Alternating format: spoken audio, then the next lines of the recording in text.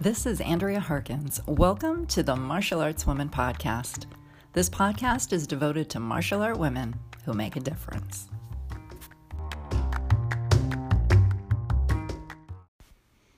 Lynn Varghese was diagnosed with a brain tumor in 2003. After 3 surgeries and a shunt, it was found to be benign, thank goodness. In 2012, she began training martial arts in her basement for a full year before finally joining a martial art class. She's a devoted wife and mother, as well as an energetic and determined martial art woman and instructor. Listen in to her inspiring story about overcoming her brain tumor and why she began her martial art journey in the first place. I'm sure you're going to enjoy it. Lynn is really delightful, and I had a wonderful time with this interview.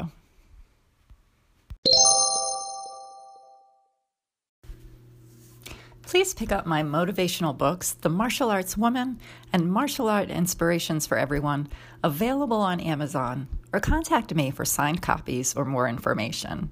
Treat yourself or someone else to the power of martial arts in life.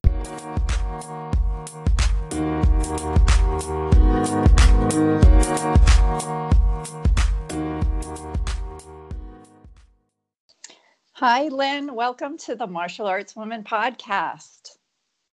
Thank you, Andrea. Thanks for having me on. You're welcome. I hope you're having a good morning so far. I didn't ask this in your questions, but who sort of nominated you to be on this podcast?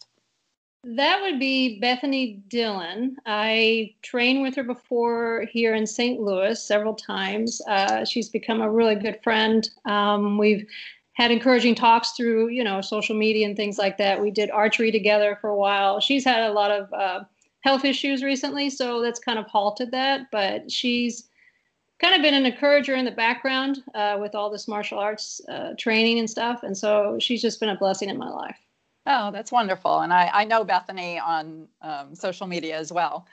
So that was really super nice of her to nominate you. Yes. We're going to talk a little bit about your martial art journey, and every woman has a different journey. They're so interesting to listen to. Let's talk about why you began learning martial arts. Can you tell me a little bit about how that journey began? Sure. My background is basically my family has a history of Alzheimer's. So my grandmother had Alzheimer's plus Parkinson's. And then eventually my uncle got Alzheimer's. So, you put 2 and 2 together and you're like, oh, it's coming down the pike for myself and my family. And so I thought, my son at that time, he was training martial arts. He trained in the Filipino martial arts, in Jeet Kune Do, and some Silat. And he had done it for about 6 years or so. And I used to, of course, take him to his training. So I'd sit there and I'd watch him, and I just loved the way that it was taught and the fluidity of the movements. And so I kind of watched him for several years. I'm like, boy, that's really cool. And maybe this would be good mentally for me to learn. So it might help me later on, not succumb to so many effects of Alzheimer's. And so I talked to my husband. I said, hey, I would love to learn this. Well, it's when he saw it, my husband, he's from South India. His name is Soman. He's like, this is very male dominated martial arts. And I'm like, yeah. So he said, maybe hold off, So I thought, well, okay, let's make a compromise. I'm going to get a heavy bag. I'm going to get a pair of sticks, and I'm going to get video, and I'm going to go to my basement, and I'm going to train the martial arts that my son is learning. And so I literally did that. I got Dan Inosanto's Collector's Series DVD, went to the basement, and I work from home. So it was really easy for me to take 30 minutes off my work, go to the basement, pick up my sticks, pick up the DVD, and train these martial arts on my own with a heavy bag. And I did that literally every day, 30 minutes a day for a whole year. And that was in 2011. That's really awesome. Yeah. And so I would watch the video and I'd learn the movements, and I was like, this is really awesome. It wasn't just mentally helping me, but physically it was helping me. I was moving, I was twisting, I was using my core, and I saw a lot of wonderful benefits of learning several of these martial arts, which coordinate with each other and benefit each other in several ways. And so after a while, I told my husband, I said, I really need to have some contact. I mean, a heavy bag's great, but you need some kind of reaction from somebody. And so I said, okay, how about if I become Benjamin's training partner? Well, at the time, Benjamin, he was young, and he wasn't so much, oh, my mom's my training partner. I can't tell buddies.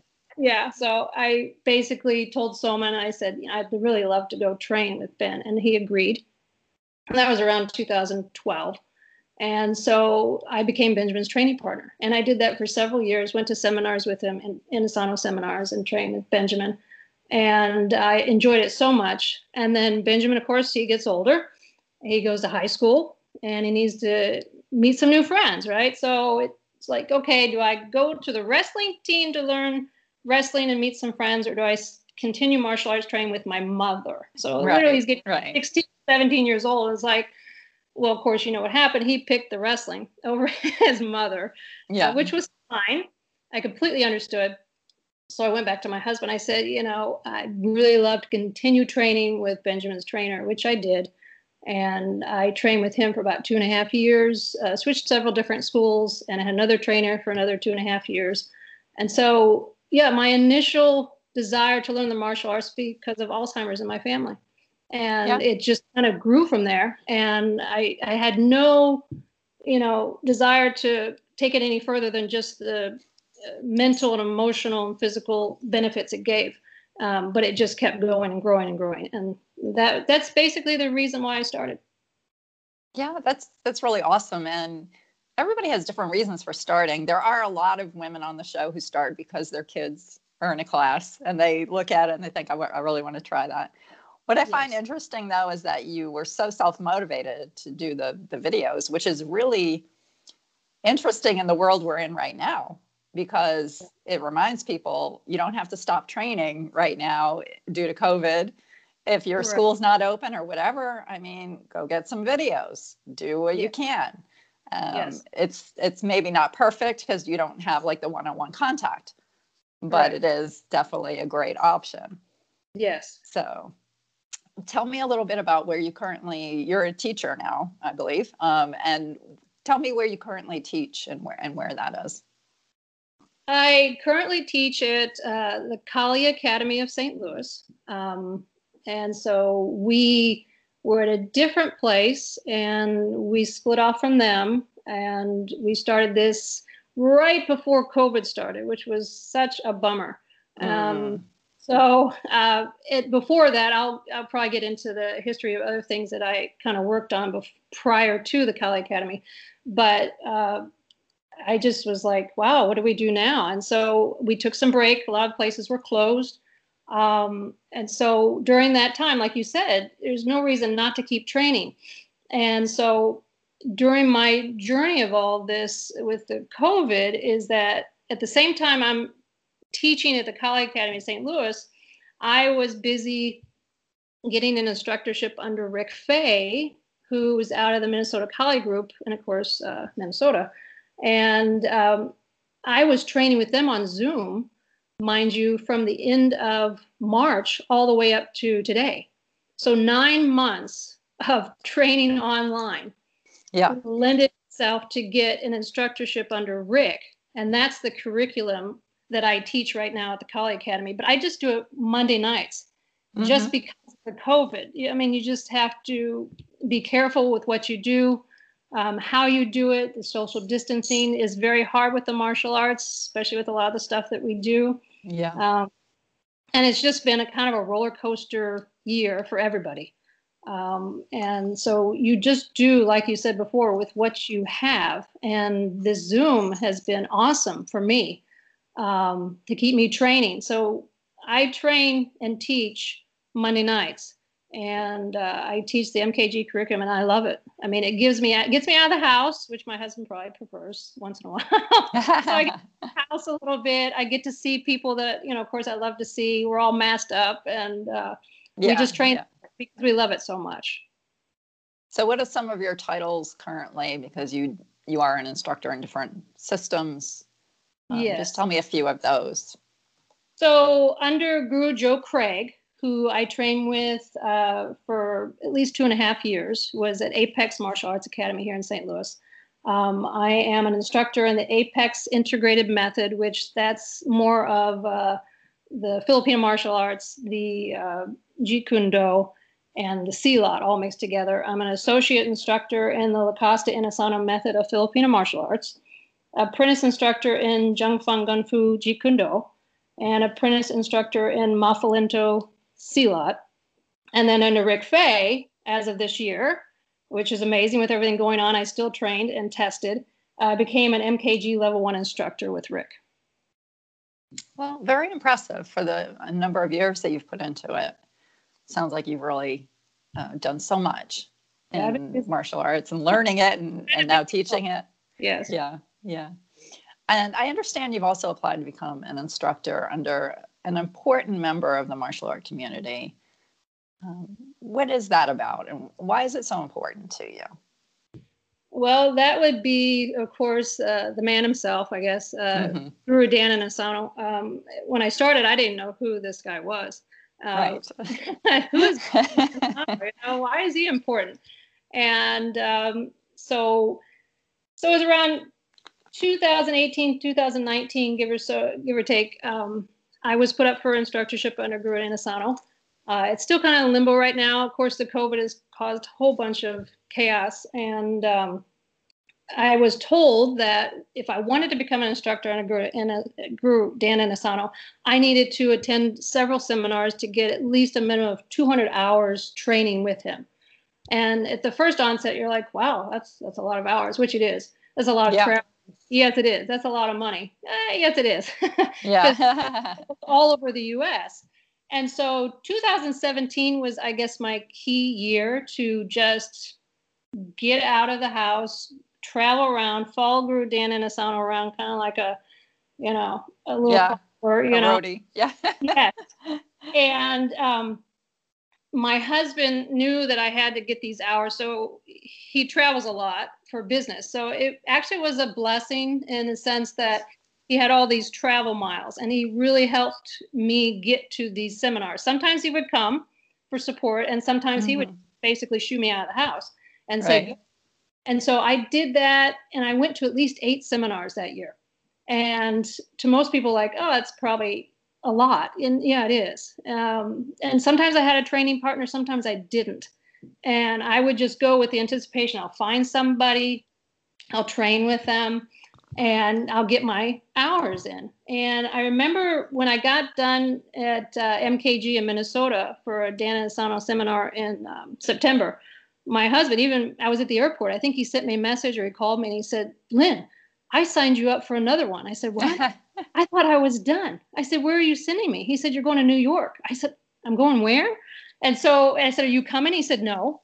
I said, what do you mean? I'm going by myself. He said, yeah, you're going by yourself. So ended up going to New York to Guru Kevin Seaman's school.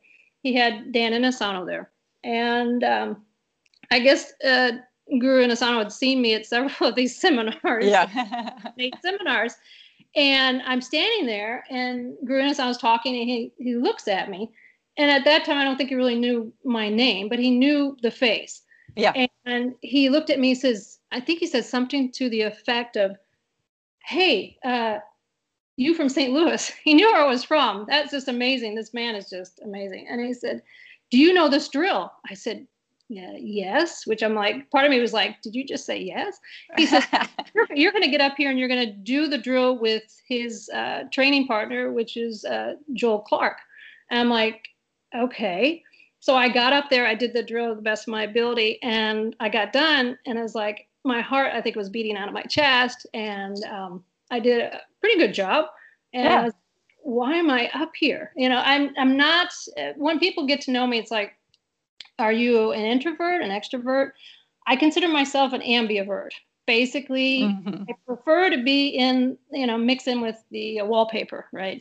I don't want to be seen. I don't want to be on center stage. But if it's something that's meaningful to me to teach, like the martial arts, I will become an extrovert. I will open my mouth. I will do my thing. But then when that's done, and I know people know how this goes, when an introvert does that, they get very exhausted because it's very draining. Yeah. And so I would go back into my introvert status. So when that happened, when Guru Nityananda did that, it's like, okay, that was good for me in the sense it pushed me. And I saw it as a positive, but it freaked me out, right? Yeah. And subsequently after that, what does he do? He sees me. Yeah, Lynn, come up here. Lynn, come up here. Oh, no, I'm trying to hide. I'm trying not to. But the pushing was humbling because Guru Dhananasana brought me up there. It showed, I guess, a confidence in my ability to demonstrate what I'm training. And so that was just an experience I won't forget. So to become an instructor under this amazing teacher, instructor, guru, sifu, would be a blessing to me to have. But I can get stuck on, I don't have the paper. I don't have the paper. I have some wonderful, amazing friends, especially Linda Ramsey, who is working and teaching with Guru Rick Fay. She said, Lynn, you can have the piece of paper, but she said it doesn't take away that you don't have it, the experience and the knowledge that you gained from all these seminars. Right.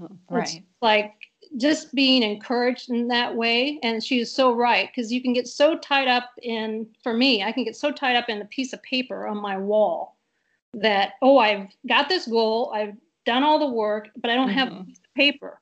But she's like, Lynn, the experience you've gained is still there. That can't be taken away. And it was like, ooh. So, like I said, I'm still in limbo, and I'm still fine with that, in the sense that I just, admire Guru Dhananasana. When I see him, I just love learning from him, from his knowledge.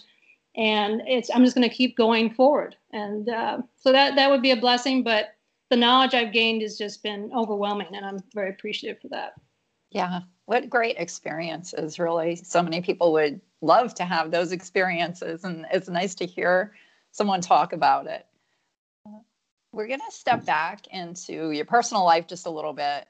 Sometimes I start with the personal background, sometimes I don't. Today, I chose to kind of stick it here in the middle.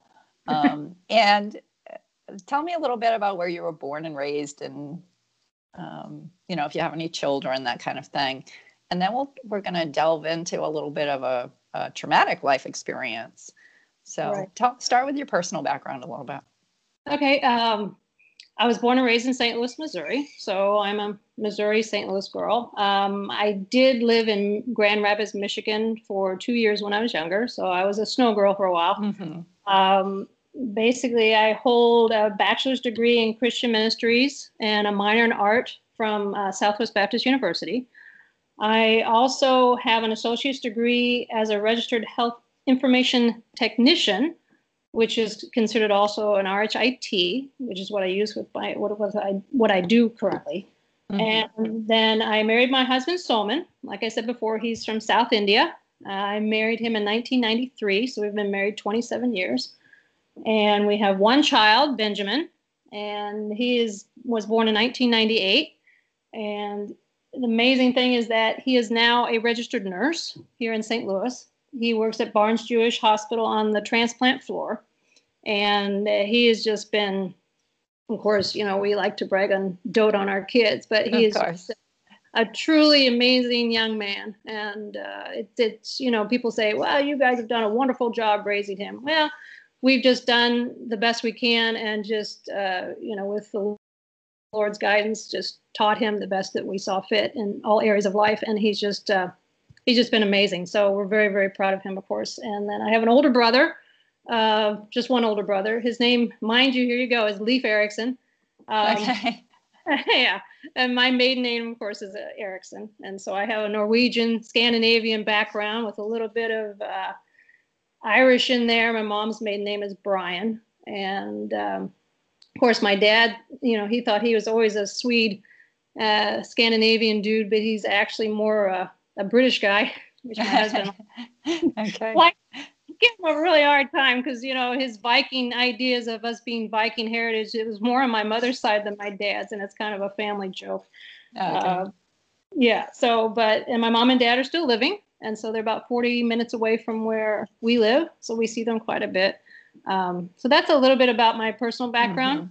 That's nice. It's great to talk about family, especially during these times. Family is so important, and it's nice to have a close family. Now, you have an experience. We talked earlier about, you not a fear of Alzheimer's and Parkinson's, but a thought in the back of your mind it could happen to you, and you thought martial arts maybe could help you avoid, I don't know, deal with, avoid, I don't know, some of these medical issues. And I personally believe that being as healthy as possible does help you in those areas. But still, you had a traumatic life experience in 2003. What happened? And tell me a little bit about that experience. Yeah. Well, at the time I was working at Mercy Hospital. I wasn't a medical coder, which is what I do now. At the time, but we had hard copy charts, right? And hard copy charts, medical charts in the back. So I was the person that if the floor needed a chart, I would go to the back, I would remove the chart and send it to wherever it needed to go. So I went one day into the back room, I lifted my head up, reached for a chart, brought my head back down, and I felt pressure on my head. And I thought, well, that's odd. I've never felt that before. And then I started to have some vision changes when I was on the computer, and I had some migraine headaches. So we're pretty proactive when it comes to health. So my husband said, you need to call your primary care doctor. So I did. And I explained what I was having symptoms of. And he said, well, that I can understand the migraines to a certain extent. It could be allergies, it could be all kinds of things. He said, I don't understand the pressure on the head. He said, that kind of concerns me. And it's like, ugh. I was kind of taking it lightly because I kind of like, oh, maybe it's just a migraine and I'm just changing. I'm getting older. I was around 35 years old at the time. And so I went in and had an MRI.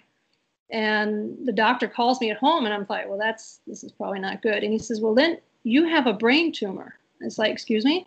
You're just like in denial. And he says, it's actually in your pineal gland. Well, I didn't know too much about the brain as far as detail. He says, well, the pineal gland is very deep in the brain.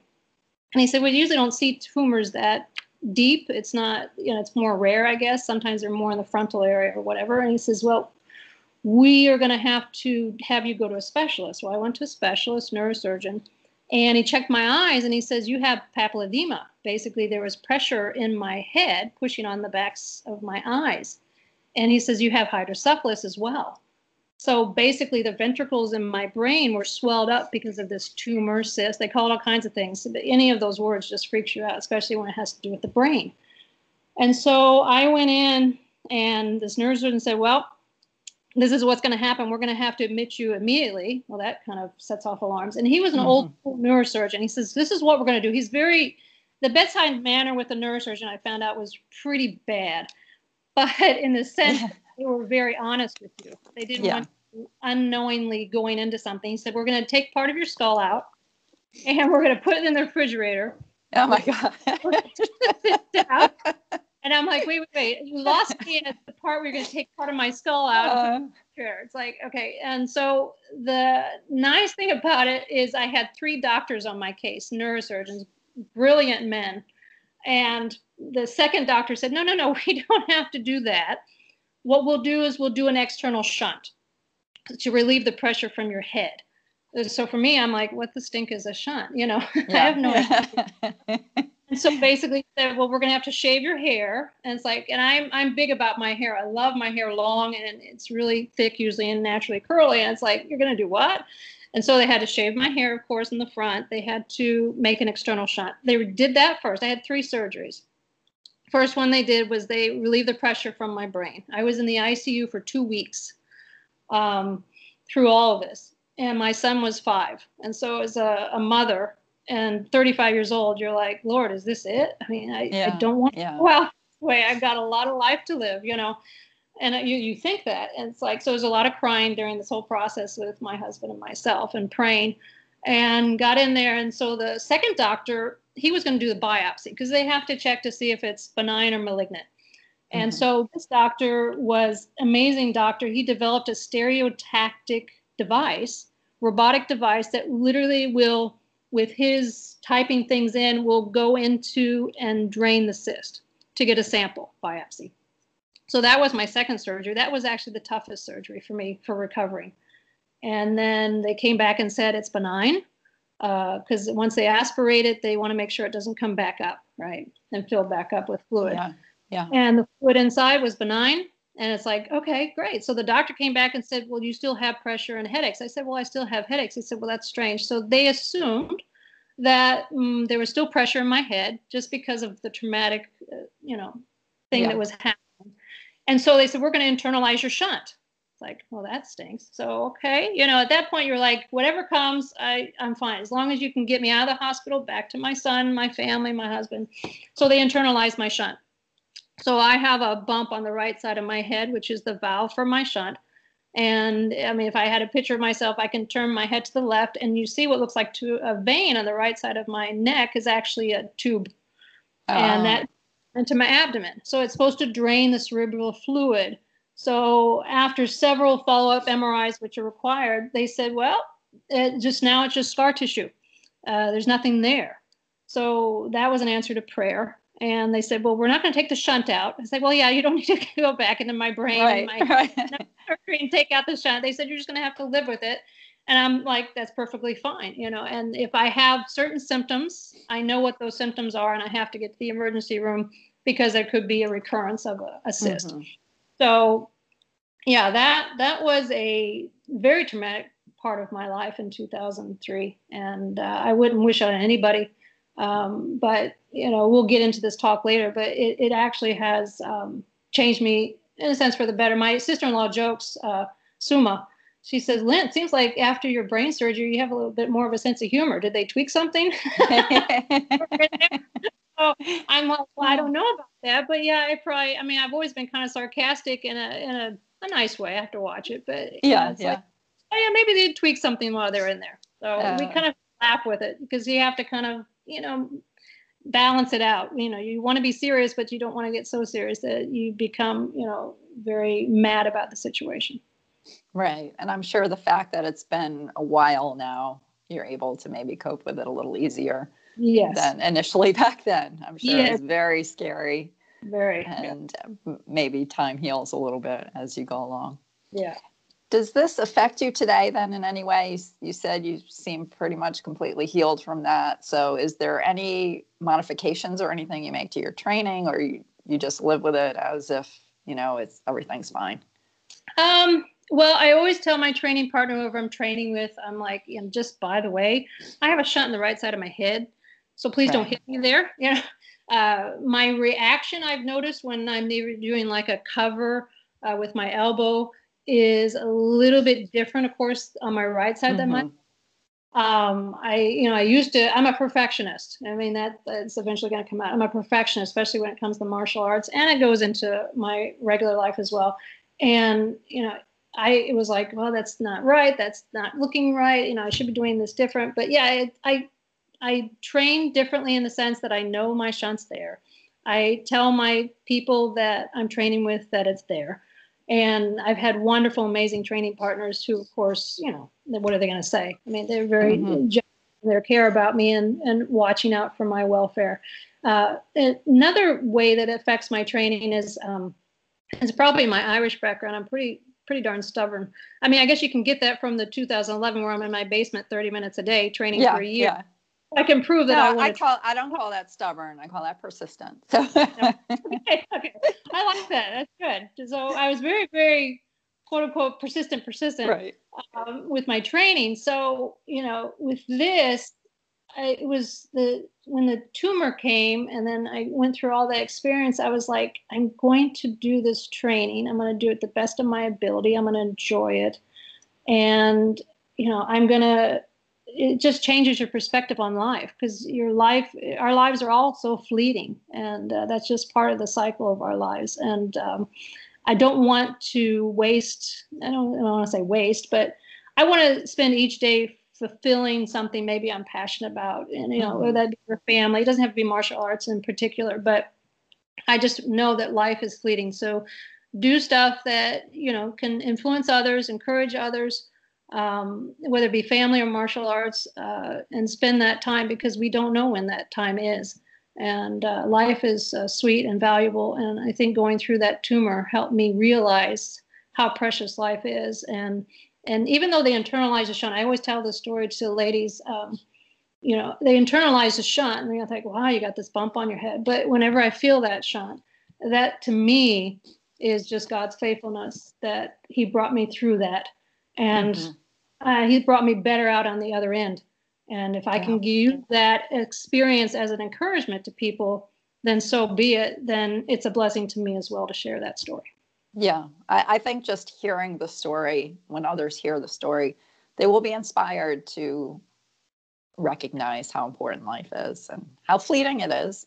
And we really need to use our talents and passions the best we can every day. Yes, I agree.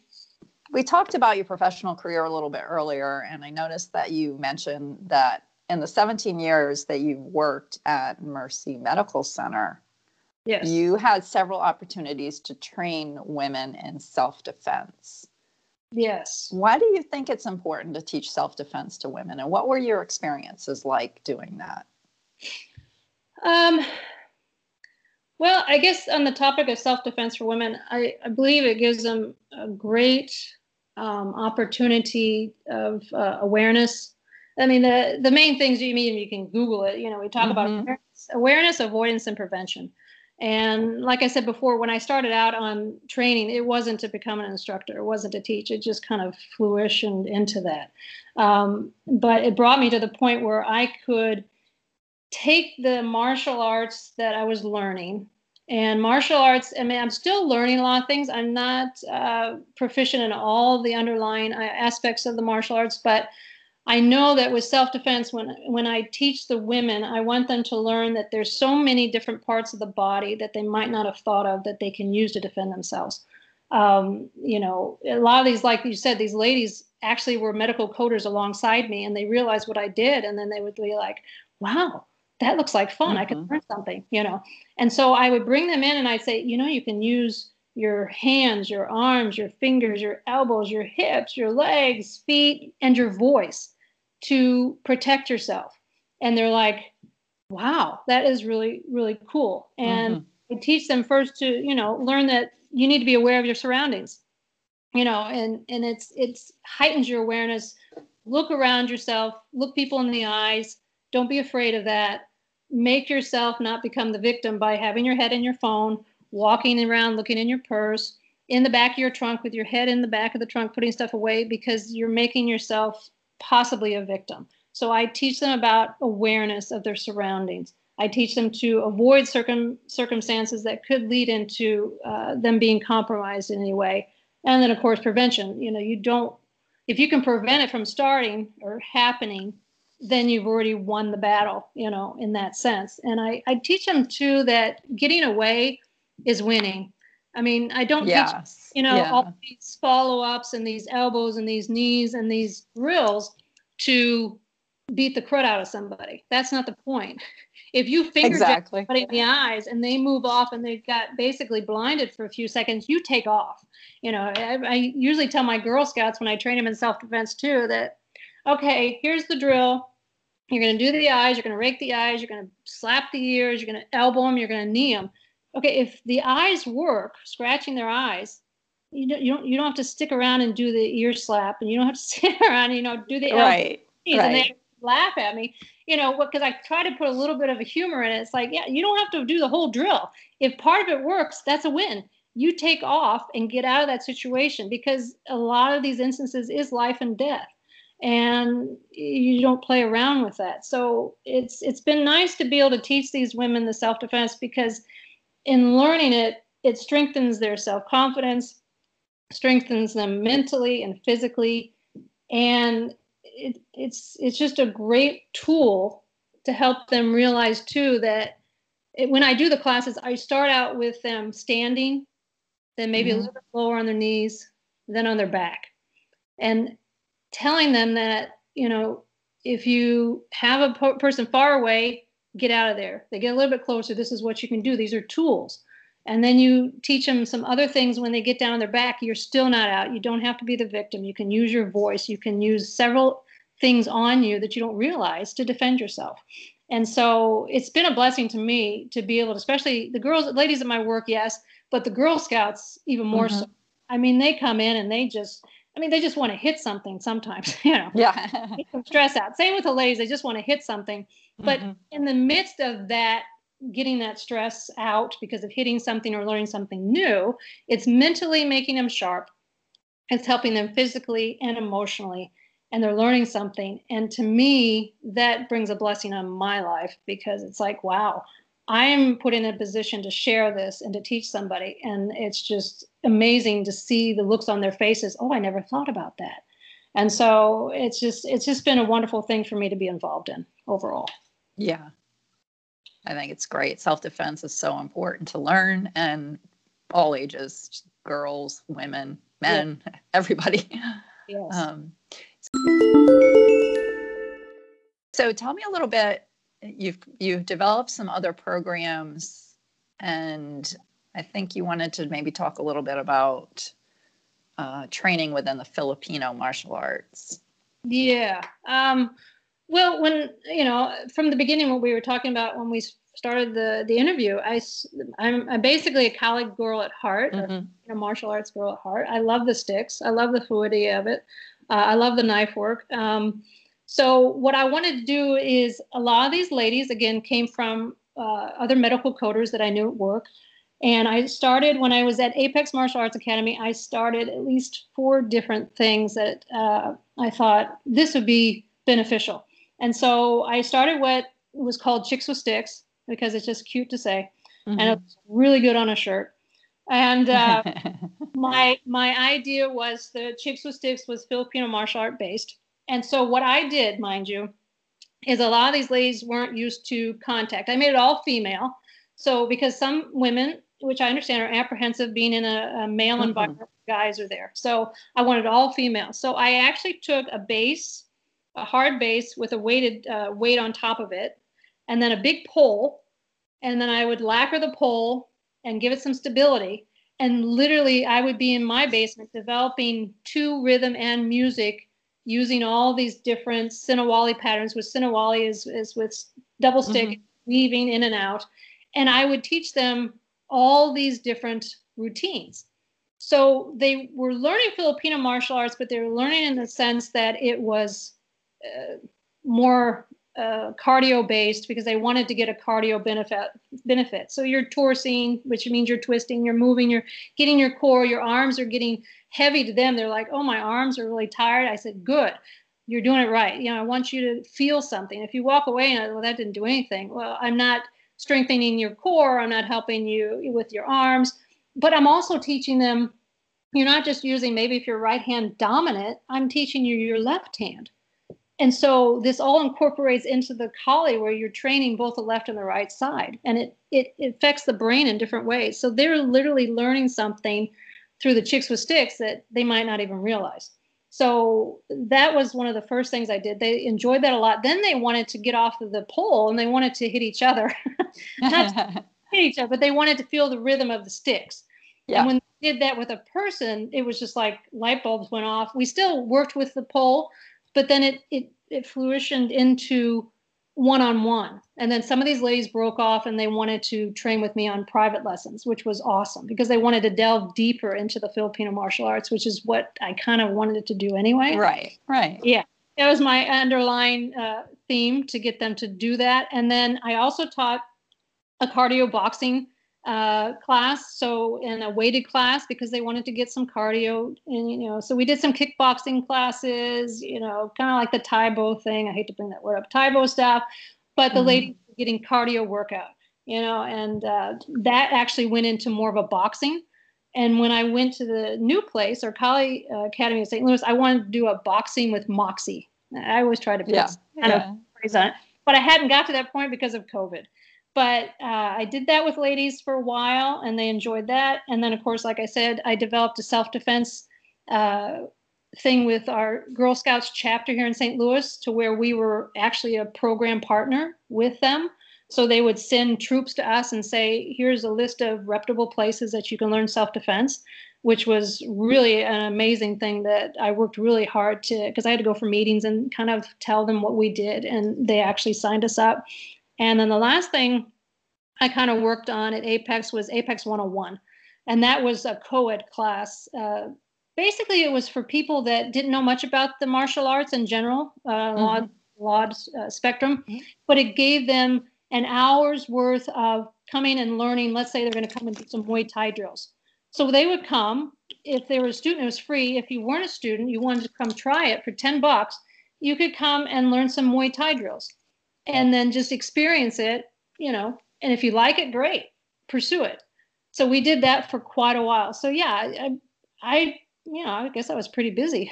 Yeah. And I like the fact, because some people are afraid to learn a traditional martial art, or afraid for the real serious parts of martial arts sometimes. And the types of programs that you presented allowed people to be more comfortable and have it fun and engaging, but still with the true aspects of the martial art in it. So yep. I think that's really important. So do you think more women are practicing martial arts today than in the past? I think they are. I think whether they go into it to become an instructor, I mean, I think the beauty of the art, especially, all the martial arts, you can be a novice, right? You can start out and say, I just want to do this for physical condition. And I'm perfectly fine that I don't want to teach it. I don't want to become a guru or sifu, but I just want to come and train, get some stress out from work. And then there's some ladies that say, okay, I want to do it intermediate. I want to kind of delve into, maybe I want to do a little bit of C-lot. Maybe I want to do a little bit of this because that's really cool, And then there's some like me that, I wasn't thrown into it, but it just evolved. It just is like, I want to do this. I want to do this. Now I want to teach because I saw the benefits for myself, mentally, emotionally, physically. And I think more women are, and, for me, when I started, I was a little apprehensive training with other guys. Now I don't think about it because, there's a respect there and you kind of choose wisely who you're training with. Not that people have bad experiences. Some people do, but you just use wisdom and common sense and train with people that, you can comfortably train with and learn the art. And, but yeah, I think a lot of women are coming out and saying, I want to learn something new. And so many different types of martial arts now that maybe there weren't before. And women are becoming more privy to it and going, wow, that's pretty cool. And I think it's changing a little bit, the dynamics. And, even though I thought, okay, it's a male dominant sport. Boy, us women, we're pretty darn good. We can exactly. into the arts that guys maybe can't. And I think there's a nice balance there that us as women, can give for other women, and even, the guys can learn some stuff from us too. Yeah, for sure.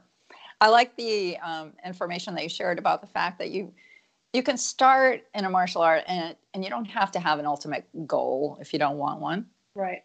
But the fact is that it usually guides you, and you end up doing things that you didn't realize were going to happen. Like being a podcaster, sitting here talking to women all over the world about martial arts. Yeah. And I don't think about that, or writing books or magazine articles or the outreach that I do. I really never thought about any of that when I began martial arts. Yeah. So you don't know what the path is going to be when you start, and you don't have to be an instructor. No. You may do something else, but it will impact your life. Yes. Oh, yeah. In many ways. Yeah. So your ultimate goal in training women would be what? Help them realize that they could probably do more than they think they can. I think they need to give themselves a little bit of a break, in the sense that, we see these things, and the movies are great. But then we look at, especially when you see these women doing these things, these stunts and martial arts on movies and things like that, like the Avengers and stuff like that. It's like, wow, that's so cool. That is just like, but I could never do that. I mean, I started when I was around 42, 43 years old. I mean, I'm a late bloomer in this. I didn't do martial arts before this. And so you can't say that, I'd like to tell women, like, I'm this old. Well, don't put a number on it. You can do a lot of things that you didn't think you could do. Yeah. Now, there are some physical limitations. Yes. I mean, there's some things like I've seen Brazilian jiu-jitsu, and I'm not a jiu-jitsu person. I have done a little bit of it, but that's okay. If I don't fit into that, there's no foul or harm in that. Find what fits. And so for women, I want them to try new things, realize that they probably have a lot more in them than they think. And then that gives them confidence, that gives them motivation, that gives them an outlet for a lot of things. And like you said, see where that leads. It might lead just like to be a novice, but my ultimate goal in teaching women martial arts is to see the smile on their face when they realize something and go, wow, I didn't know I could do that. I didn't know that was applied. One of my favorite things of teaching women is how to use the scarf you use for winter around your neck. That can become quote unquote a weapon. It can be something that you can defend yourself off of. And I've taught them that before in classes. And when they learn it, their brains just go, wow. So I think ultimate goal is to help them build that self-confidence, learn something new, realize that they have a lot to offer, and also that there's so many ways to train, not just one martial art, but maybe many martial arts that help and build up the whole foundation of what you're learning. And I think it's a benefit overall, so many different ways. So. And what about Kali as far as self-defense? Well, Kali is, most people, if are listening, know it's a bladed art. So some women might go, I'm not going to pick up a dagger, a big sword. Most of us aren't walking around with a dagger or a sword. The beauty to me of Kali is it trains the empty hand. So you get your double stick, you got your stick and dagger, you got your big staff, your single stick, your double stick. The nice thing about Kali is that you train with the weapon, quote unquote, the sticks or the staff, but then those same movements are applicable to empty hand. Right. So not just training, you're training drills, but you're training your mind, you're training your responses, you're training your muscles to memorize the drill. So that's why there's repetition over and over and over again. And I think it lends itself to helping women to learn how to defend themselves. You're learning to move your body in ways you haven't learned before. Sadly, we live in a world where things are pretty whack. And you just watch the news to figure that out. Now, I'm not going to walk around. I might walk around with a cane. That's a self-defense weapon.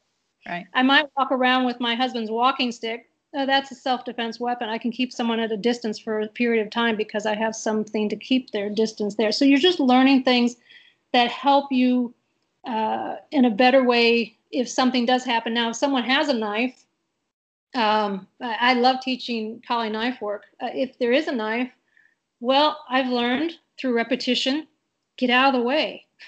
That might, for some people might be like, well, that's a no-brainer. But if you train it properly, you get out of the way, you run. But if you're in a situation where it's tight, Kali teaches you to defend off of that knife and disarm it, or just use it against the person that's trying to harm you. Because the person has a knife and coming against you. They're not there just to have a nice little chat. And sadly, we do live in a world where there is a lot of violence. And I really believe wholeheartedly that Kali is one of the best ways to train your whole person to defend off of different attacks. I really. Yeah. And I think you mentioned too, in some of the general information in the questions that I sent, that body language and voice, and you mentioned it earlier too, when you talked about the Girl Scouts, I think, but can be used to detour a possible attacker. And I think those are so important to learn, that women sometimes do not recognize when they're not trained in a martial art, that body language and voice are tools that they always have available that can be used long before a physical attack occurs. Exactly. Yep. So, really important concepts that when I teach self-defense, I try to always talk about personal space and using voice, because women don't like to yell. And I try to train them to yell no or stop or whatever word they want that will catch someone in their tracks, as they're moving toward you. And I said, you know what, if they're not coming to attack you, the worst that has happened is that maybe you embarrassed yourself, but who cares? Who cares? Just the first, protect yourself no matter what, and don't worry about it. Yes. So as we kind of round out the interview here, I have a couple of questions left. How have you used martial arts, say, in your life outside of actual martial art practice? Is there anything in your life where you could say, you know, I actually use that mindset that I learned in martial arts, that perseverance or whatever it might be, somehow in your life? Yeah. I would break it down for me when you had me have that question. I broke it down into at least three different ways: mentally, emotionally, and physically. Mm-hmm. Mentally, I am sharper. The funny thing is that this is probably going to be kind of weird to say, but I park my car in the parking lot. I can't remember where my car is. Right. Right. But if I learn my martial arts drills and repeat them over and over, I can become very sharp.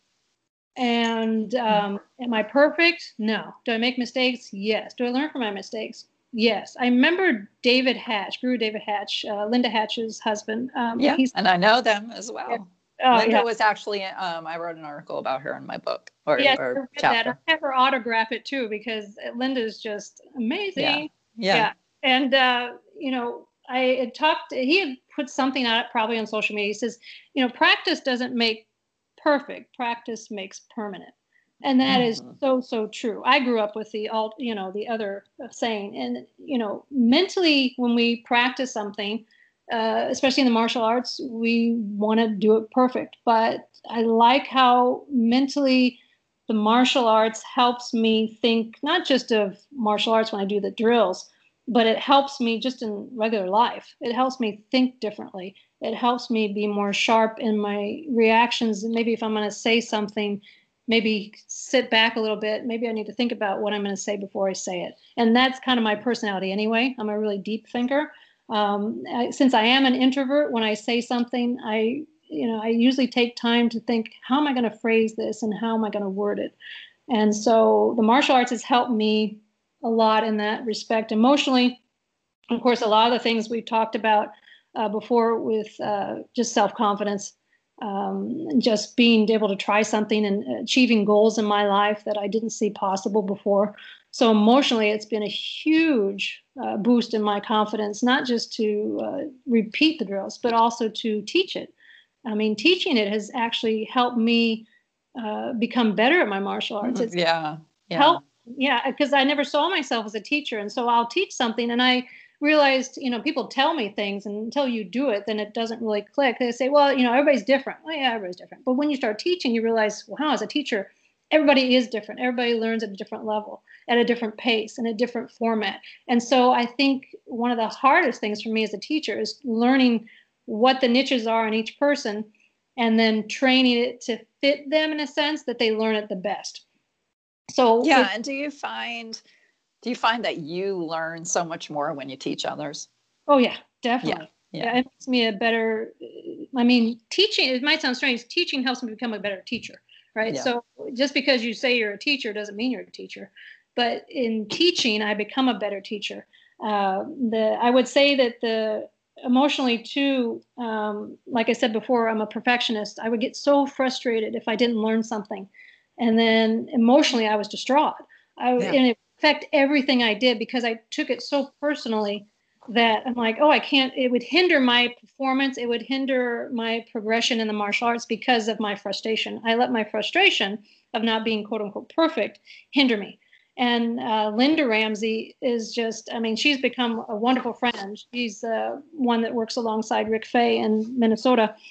She's probably one of my best friends. She's just been such a blessing. She is the person that slowed me down in my martial arts because I would get so excited. I'm like, oh, I'm training martial arts. You know, you get kind of giddy. And then I would throw a punch and she was like, whoa, whoa, whoa, whoa. That's awesome. But then she was so gracious and loving in the way she would help me slow down my movements. And in doing that, she helped my frustration, right? She helped me to slow down the movements. She'd help me, she would tweak things, but the way she did it was so loving and so kind. And it really was, I mean, so, you know, Andrea, I know probably in your history, you have so many people that were integral in making you who you are. And I have had that same experience. And so emotionally, my frustration can be turned into a positive. and not a negative, which I was allowing my emotions to get the best of me. And then, of course, as we talk physically, I have better balance. I'm aware of things around me. I remember being in the garage with my husband, and he was trying to get something, I think a big shovel out of the way. And all of a sudden, the shovel came out, and I didn't even think about it. The handle was coming toward my head. I moved my head in a maneuver that literally made like a circle to get out of the way of the shovel almost hitting me. And I didn't even think about it. I mean, it was just like, that's from training the martial arts. That's from your muscle memory. And when I did it, I'm like, I just did like a crescent move with my head to get out of the way. And I just went on with my day. It's like, then later on, I'm like, what the stink? It actually works, you know? That's, I think, one of the neatest things that I've seen. You know, I'm sure there's others that I just haven't recognized, but that thing just threw me for a loop. It's like, wow. And then, like, you know, we've been talking, I use that to encourage my students. I use that to integrate that into the training and saying, this can not just be in a dojo or a gym, wherever you train. It translates into life in many different ways. So. Yeah. Well said. Well said. Finally, our last question, and it's always a thoughtful one, but if you were going to give some advice to a woman who is interested in learning a martial art, what would you say? There's a lot of women out there. Yes. I don't know exactly who listens to the podcast. I don't know if they're all martial art women or just people interested in martial arts or women interested in martial arts. Yeah. But I'm sure there's someone out there thinking, I would like to take a martial art, but it just either sounds too scary, or I'm not sure what to expect, or how do I get started? What advice would you give? So when you gave me the question, I, sat down and I thought, well, if I was starting new, which, like I said, I did. I started when I was 42, 43. So when I started, I talked to trusted people that were in my life circle, friends, family. Mm-hmm. I talked to them and those who trained in martial arts, and I wanted to get their take on, what they recommended, what they liked, what maybe they didn't like. Actually, of course, all the people I talked to were guys, right? Yeah. Until, of course, I got onto social media, and then I found all these ladies training martial arts, and you know what I did? Friend request. Yeah. Because I wanted that female encouragement, right? So I would say find someone you trust. And, there are very good, qualified, wonderful guys who train. And so they have a lot of experience and advice, which I would take, as a good thing. I'd find a place that allows you to sit in on a class and observe, see what they do. We do that even with our kids class, and even adults. We say, well, come and look, it's free. Come and watch one of our classes, ask us questions. And if you feel comfortable, join in, try it. Mm-hmm. And see if you like it. So find a place that lets you do that. If you're uncomfortable with co-ed classes, try to find a female-led class. I know they're a little more rare, but one of my motivations was that I would train to a little bit of uncomfortableness sometimes with guys initially. But I did it in the back of my head because I wanted to be able to bring an opportunity for women to train with women. So my uncomfortableness translates over, I want to give you the benefit of training with another woman who's, had to be in a situation, maybe she wasn't comfortable, learned a lot. So find a place where you can find women if you want to, train with just women, one-on-one, personal training, private lessons. And the other one is that, know if you start a class and you feel uncomfortable and you stop, that's not a fail. It's an opportunity you had to learn something. And it wasn't a good fit. There's nothing wrong with that. It's not giving up. Give yourself some credit that you tried something new. But don't give up and maybe try to find something else. Because like we discussed, there's so many different martial arts nowadays that you can be involved in and learn from. And so I'm trying to develop those opportunities for women that maybe I didn't have initially when I started the martial arts, for them to learn in a very comfortable, fun, and like I said, I'm kind of a sarcastic, funny, I like to laugh a lot, and I make jokes and make fun of myself sometimes in class, not to disparage myself, but just to make them more comfortable. Yeah. And when they do feel comfortable, I can see where they shine, and I can see where they're getting things out of it. And so my goal, hopefully, when this COVID thing is over, hopefully, is to get back into the Chicks with Sticks and do some more cardio, And I just keep training. So, I mean, I've had a lot of people, like we said, along the way that have been a blessing to me. I gave you some of those names, you know, and they just been a godsend, because maybe I could have stopped at some point, but you know, a lot of these ladies are like, you know, encouraged me, and just and then the guys too have been just a wonderful. So I've been blessed in the whole experience. I'm gonna keep training as long as I can until my body says no more. Of course, the way I train is going to change. Guru Dana-san always talks about that. As we age, the way we train is going to change. And you know, even Rick Faye says, you know, if he's sitting in a wheelchair, he's still training. You know, if he's on a cane, he's still training. If it's the arms, he'll train. If he can't do the lower body with the legs, he'll be doing, you know. So that's the mindset, I think, of martial artists when we train these arts, is that's a lifelong thing. It's not just a temporary, I want to try this. Some people it is. No, that's fine. We all find our niche. And I think I found mine. And even my mom said, Lynn, when are you going to stop this? I said, I don't know. I don't think so for a while, Mom. Yeah. I'm gonna adapt as I go, because, you know, I can do certain things, and I know my limitations, and I have a family like all of us, and we want to be there for our families too. So it's a balancing of your physical and your mental and emotional. So, you know, I don't want this to take away from my family. I want it to be an asset to my family. And early on, it kind of can take away with it from your family life if you let it be dominating. And I did that for a while. My husband would pull me back and say, Lynn, this is too much. And so there's a respect there between myself and my husband that, yeah, that's too much.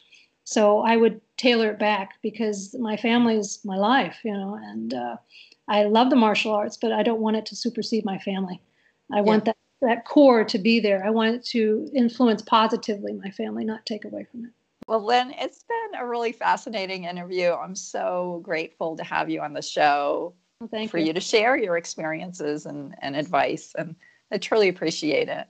Well, thank you for having me. It's been fun. I mean, like I said, I've written these things down before, and it's been in print, but to actually verbalize it is just, you know, and when you start talking, you realize, wow, I've been doing this and that. And it's like, but like I said, at the end of the day, it's just been a blessing to me. Like I said, I met so many different people, and I could name all of them, but I won't, because there's so many. But certain people laid a foundation, other people's built upon the foundation, and I grow and learn every day. And absolutely. And I love the martial arts. I mean, it's been a blessing to me, especially with this, like you said, with the COVID. I mean, to be online with the MKG group it used to be every day. Now it's tailored down to 4 days.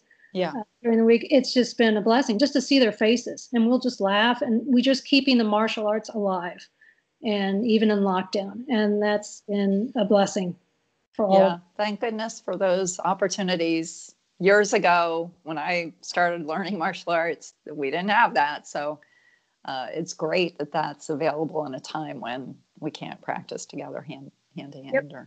I agree. So, all right. Well, have a wonderful day. And thanks Thank you again so much. All right. Take care. Bye-bye.